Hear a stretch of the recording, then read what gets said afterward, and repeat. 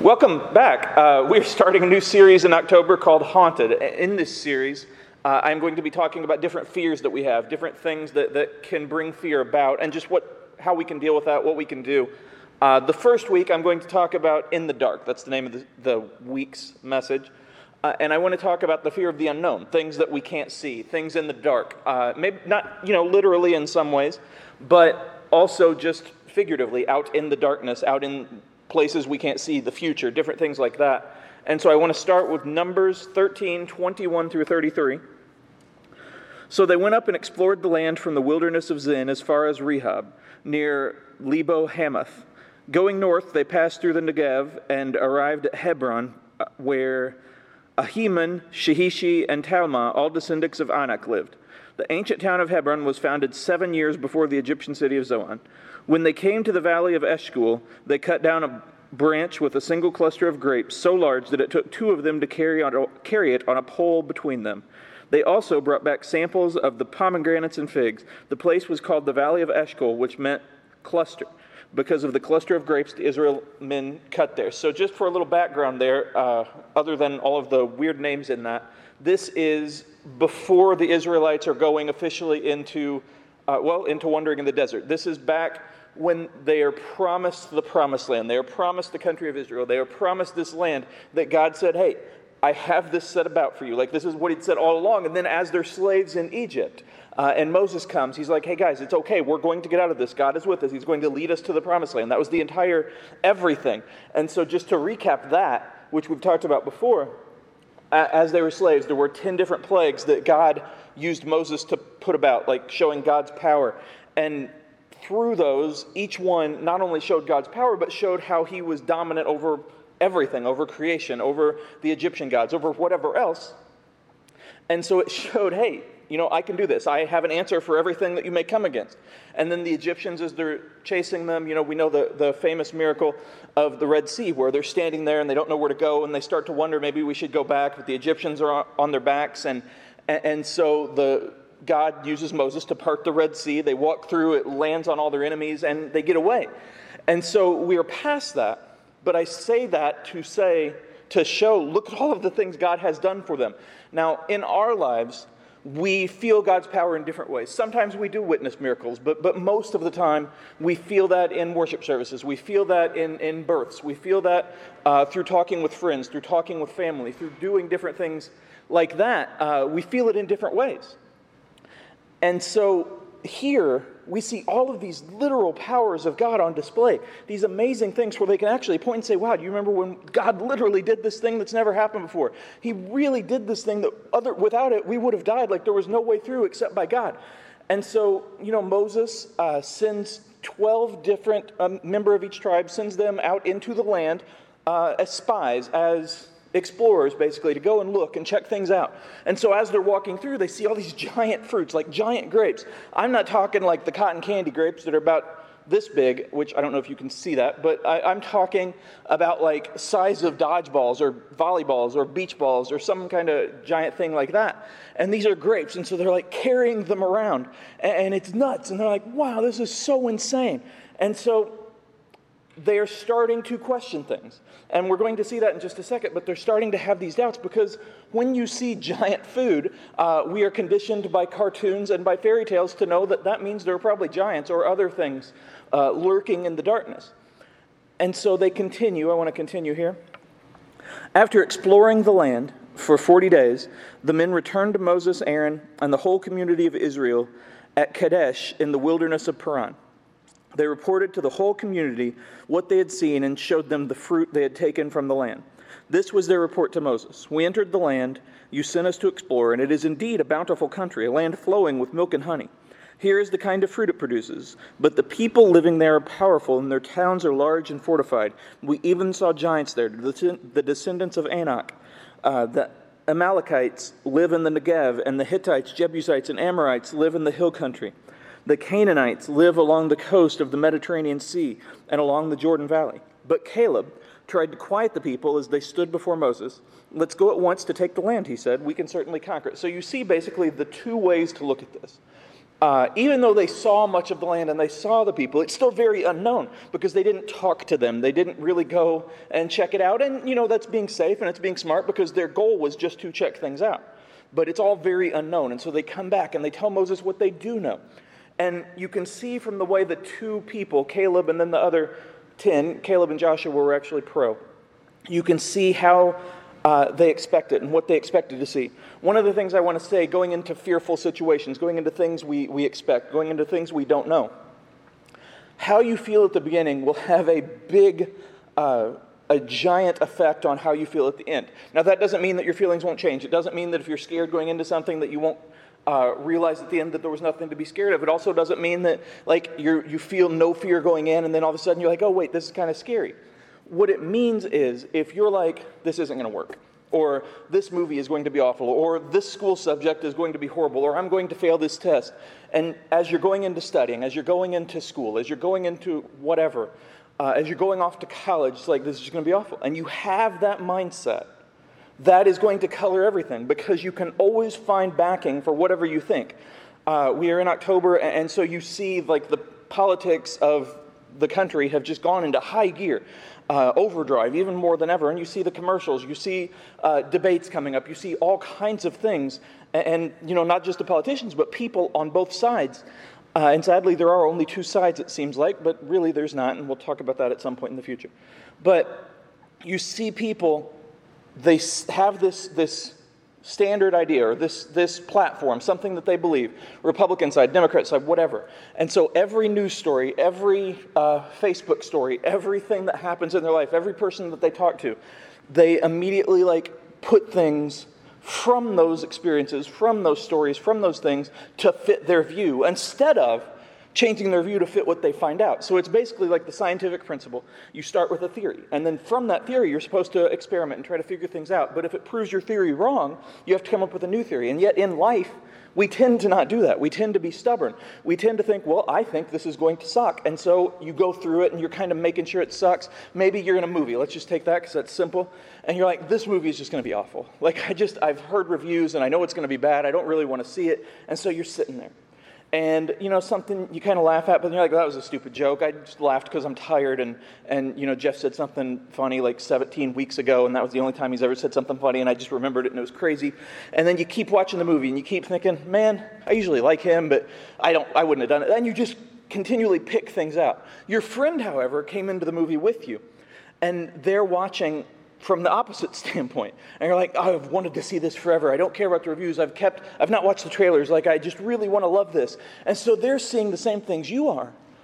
But they're like, oh man, that wasn't great, but that was awesome. And so you're only picking out the things that fit your point of view.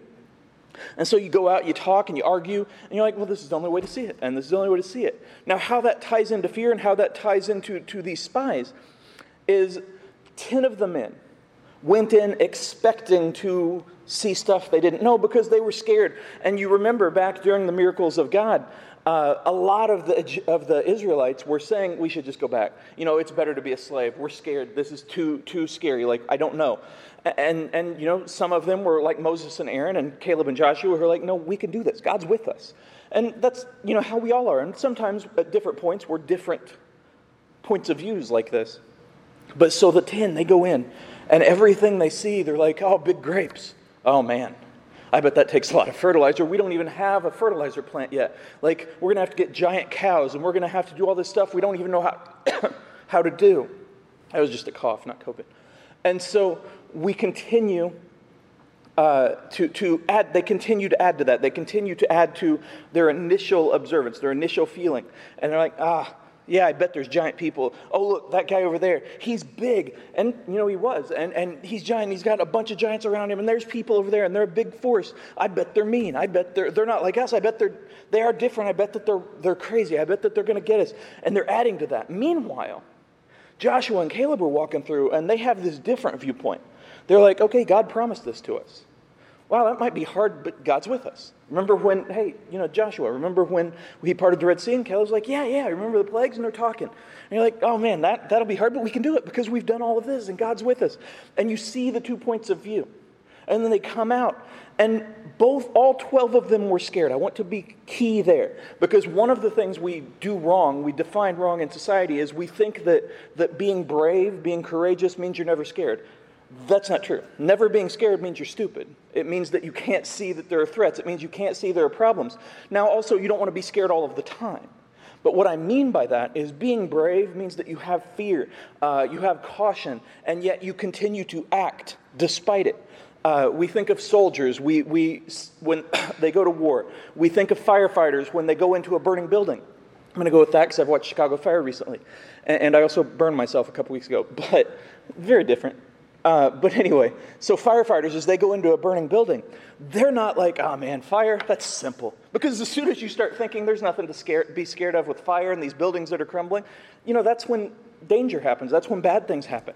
And yet they see that and they're like, yeah, this is scary. We've got our equipment, but I've seen this happen.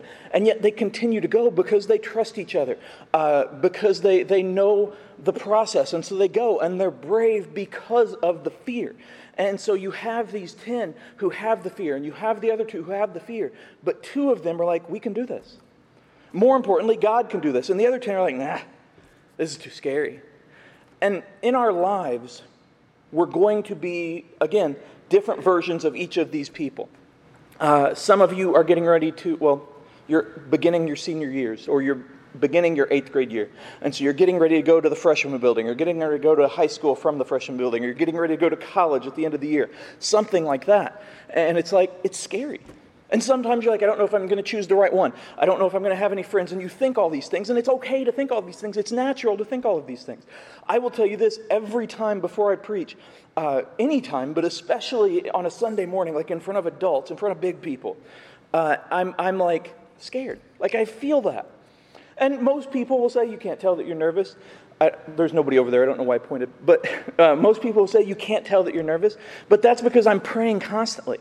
Now, that doesn't mean that I'm not scared. It also doesn't mean that I'm not going to do it. I stand up here and I talk because I trust God, because He's proven time and time and time again that He has a word for me to speak, that He will help me, that He will be with me. And each time I still feel that, but I still push forward. Now, I'm not special and I'm not overly brave or anything like that. But with college, with school, with life, with going into a situation where there's going to be peer pressure, with going into a situation where maybe you've done something wrong, but you're afraid to talk to your parents about it. Or maybe you haven't done anything at all and you're just afraid to talk to your parents about some question that you have. And you feel that fear. And you're like, well, this means that I'm not ready. This means that I can't talk to them. This means that I can't go to college. This means that I can't move on. This means that I can't pass this test. This means whatever. It doesn't mean that. Now, sometimes when we have fear, it's wise to listen to it and to walk away from a situation. Like if you're standing outside and there are 12 dogs that have like foamy mouths, foam coming out of their mouths. That's the scientific term for that. And it's coming out of their mouths, and they're there, and they're like, their eyes are red, and there are little spikes coming all over their backs, not just on their collars, but just spikes everywhere. It's like freaky dogs. And you're like, I'll go take them a Slim Jim. No. You have to be wise there. You listen to the fear, but you take it through your faith. You take it through everything else. And you're like, well, this is a situation. There's no point in living out this danger. And so I'll go and I'll figure things out and I'll see what's happening to the dogs. I'll look up, do spiky dogs with foamy mouths, are those bad? And all these other things. But when it comes to college, when it comes to talking to your parents, when it comes to asking someone out, when it comes to all of these different things that we're scared of, when it comes to trying, when we don't know, we often are like, well, no, I just can't do it. But fear not only gives us a chance to overcome it and a chance to rely on God and a chance to talk to other people, but it also tells us, hey, this matters. This is something that I really care about. And so you push through it. You find ways. You talk to people. In the history of Israel, especially in the Old Testament, you see all of these times where they gave into their fear. All of these times where they gave in to doubt. All of these times where they gave in to whatever. Now, God kept giving them chances. Some of the people didn't make it, but He kept giving as a whole them chances, and He keeps giving us chances. I want to end this before I go on. Verse 31. But the other men who had explored the land with him disagreed. We can't go up against them. They're stronger than we are. So they spread this bad report about the land among the Israelites. The land we traveled through and explored will devour anyone who goes to live there. All the people we saw were huge. We even saw giants there. the descendants of Enoch. Next to them, felt like grasshoppers, and that's what they thought too. Not only were they scared, but they went above and beyond to try to scare everyone else to follow them. And you'll have people like that who try to scare you out of doing the right thing, who try to scare you out of standing up. Like, this party, if you don't go to this, you're never going to have a friend again. And not only that, you're not going to make it into college. You're like, what does that have to do with or the other? And they're like, the person throwing this party, their parent, their grandpa, whatever, owns every college in the world. And you're like, that doesn't make any sense, but they're trying to scare you. They're trying to freak you out. There are news stations that try to scare us and try to make us think everything is a threat. Now again, I am not saying there's nothing to be scared of. I'm not saying there are no threats. I'm not saying that you shouldn't be wise. You should be wise. But like Joshua and Caleb, we should remember that God is with us. And again, there will be times where we need to be cautious and we need to take a step back or we need to retreat even. It does not mean we're giving in to the fear. But there will also be times where we need to push through. And you're like, well, how do I know which is which? I can't tell you. I can tell you that in my life there have been times that I've given in to fear. There have been times, and I can look back, and I'm cursed with this memory of remembering everything I've ever said and done throughout my entire life. And it sucks, especially at like 4 a.m. But I can remember these times where I had a chance to say, win a spelling bee, or I had a chance to ask a girl out, or I had a chance to take some kind of award, or go for some kind of reward or scholarship. And I was like, I just can't do it. I'm too scared. I'm shy. And all of those things are true. But instead of talking to people, instead of really praying, instead of pushing through it, I would give up. Now, obviously, I've continued to live my life and try to do better. But there have also been times where I'm like, oh man, I don't know if I can do this. The very first time, I probably talked about this before, the very first time I ever had to speak in public, and I'm talking like preaching, I'm not talking like presentations in college or high school. So the very first time I had to preach was for youth, and I was supposed to film it, and I was supposed to turn it into my class because I was taking my master's ministry class. And so I knew it was coming up. I'd said no before, but I knew it was coming up. I knew I had to. I knew there'd be people there. I couldn't get around that. I pushed having cardboard cutouts. It didn't work. And so, for one, it's hard to do that. Although, I guess if I'd waited about 15 years, it would be possible, as we see with sports now. But I wrote out exactly what I wanted to say. God inspired me to have a message, and I wrote it out word for word. I'm not just talking that I wrote out like, okay, at this point, I want to say something like this. I'm talking like, I wrote out word for word everything, including pauses, including laugh breaks, which, there weren't any, but it is what it is. Including, like, punctuation, obviously punctuation, including everything that I could possibly say. I wrote it out word for word. And then I got a little recorder like this, although not even nearly as cool. And I spoke into it. I read it straight into it. And then I put headphones in, and every single day for like 2 weeks, maybe even 3 weeks, I listened to that. I'd go to the gym and I'd listen to it. In my car, I'd listen to it. At home, I'd listen to it. I memorized that.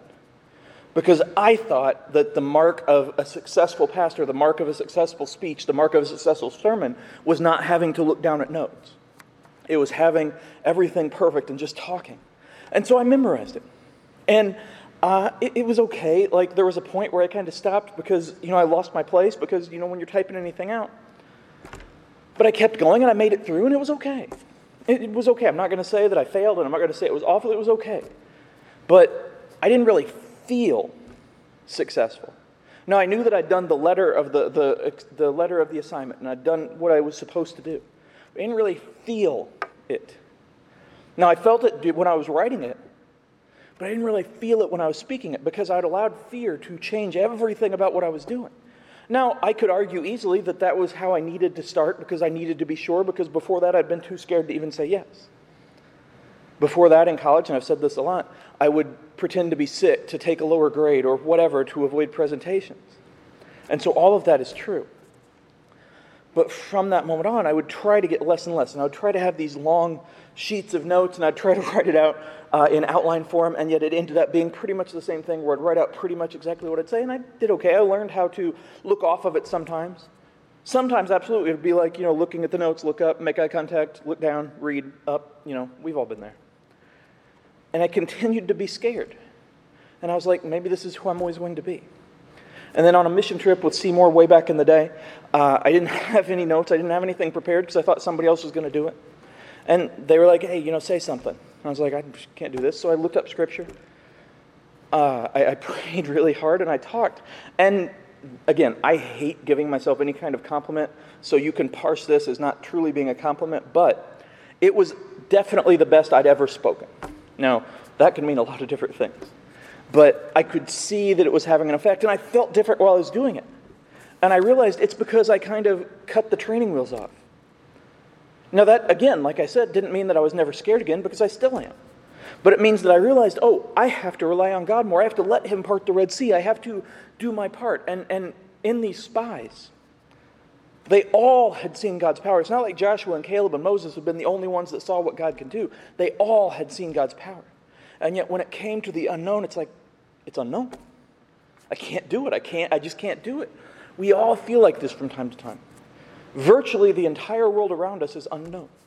Every day that you go to school, who knows what's going to happen? Every day that you go home, who knows what's going to happen? Every day that you wake up, who knows what's going to happen? Only God. But He doesn't give us a list of what to do. Well, the Bible, but He doesn't give us a list of, make this choice, make this choice, make this choice. Instead, it's kind of like a choose your own adventure.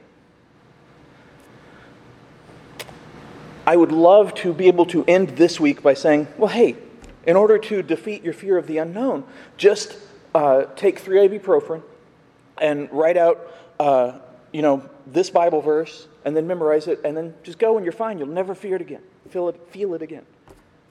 It's not how it works. Because there will always be fear. There will always be unknown. It is impossible to know everything. Regardless of what politicians will tell you. It's impossible to know everything. And yet, we know God. And because we know God, because we know the end of this story, and it took a long time because Israel messed up, because they listened to the fear and they gave up, and it took all of the people who listened to the fear, they weren't even allowed in the promised land, including Moses. Joshua and Caleb were. And that's a huge consequence. And yet, God protected them. Israel had its problems. Israel still has its problems, but God has been with them. He blesses people who follow Him. Doesn't mean you're never going to have problems. It doesn't mean that your fear is never going to be justified. It doesn't mean bad things won't happen. It means that God will always be with you. It means that He will always love you. It means that when something is unknown, do your best to know everything you can. Again, you're not going to know everything, but do your best. Pray, read Scripture, talk to people, talk to your parents, talk to your youth pastor, talk to volunteers, talk to friends that believe like you. Just talk. Think things through. Come up with a plan, and then go forward. Doesn't matter what it is. And if it's good, if it's something that you know is for the good, and you're like, okay, I just feel scared, but I know that I should try this, or I know I should go here. I know I should apply here. Trust God. Trust God, because He does know everything. And He knows that even in our failures, we can find success because we learn from it. So allow yourselves to learn from the times that you give in to fear. Allow yourself to learn from the times other people do. Again, I would love to have this way to prepare you for everything that's unknown in the world, but I can't. And I still feel fear sometimes. I do. Because I don't know. I don't know what the publisher will say. I don't know what the agents will say. I don't know what people will say, blah, blah, blah, blah, blah. Do your best to follow God and pray and be like, hey, is this something I should push through on? Is this something that I should hold back on? And when you talk to people, when you pray, when you read Scripture, when you really think about it, you'll find that most of the time you find the right answer. Sometimes you're still going to mess up because you're not perfect. But even in those times, you're like, okay, what can I learn from? And then move forward. Because that is how you can push through the fear of the unknown. That's how you can be truly brave. By continuing to try. Because as I say a lot, as long as there is life, there is hope. And as long as you have hope, you can go forward. So as you go forward, pray for the wisdom to know when to push and pray for the wisdom to know when to pull back. I believe a wise philosopher, maybe Plato or something, said you got to know when to hold them and you got to know when to fold them. I love that most of you don't even get that, but that's okay. Because Terry kind of laughed. But in your life, pray for that wisdom. And you'll find that the more you pray for that wisdom, the more you talk to people about how to find that wisdom, the more you read, the more you learn, the more you grow, that the more you have. Wisdom, pushing forward, prayer, all of these things. Just keep doing it, keep trying. Keep being who you are. and keep trusting God. That's all I got.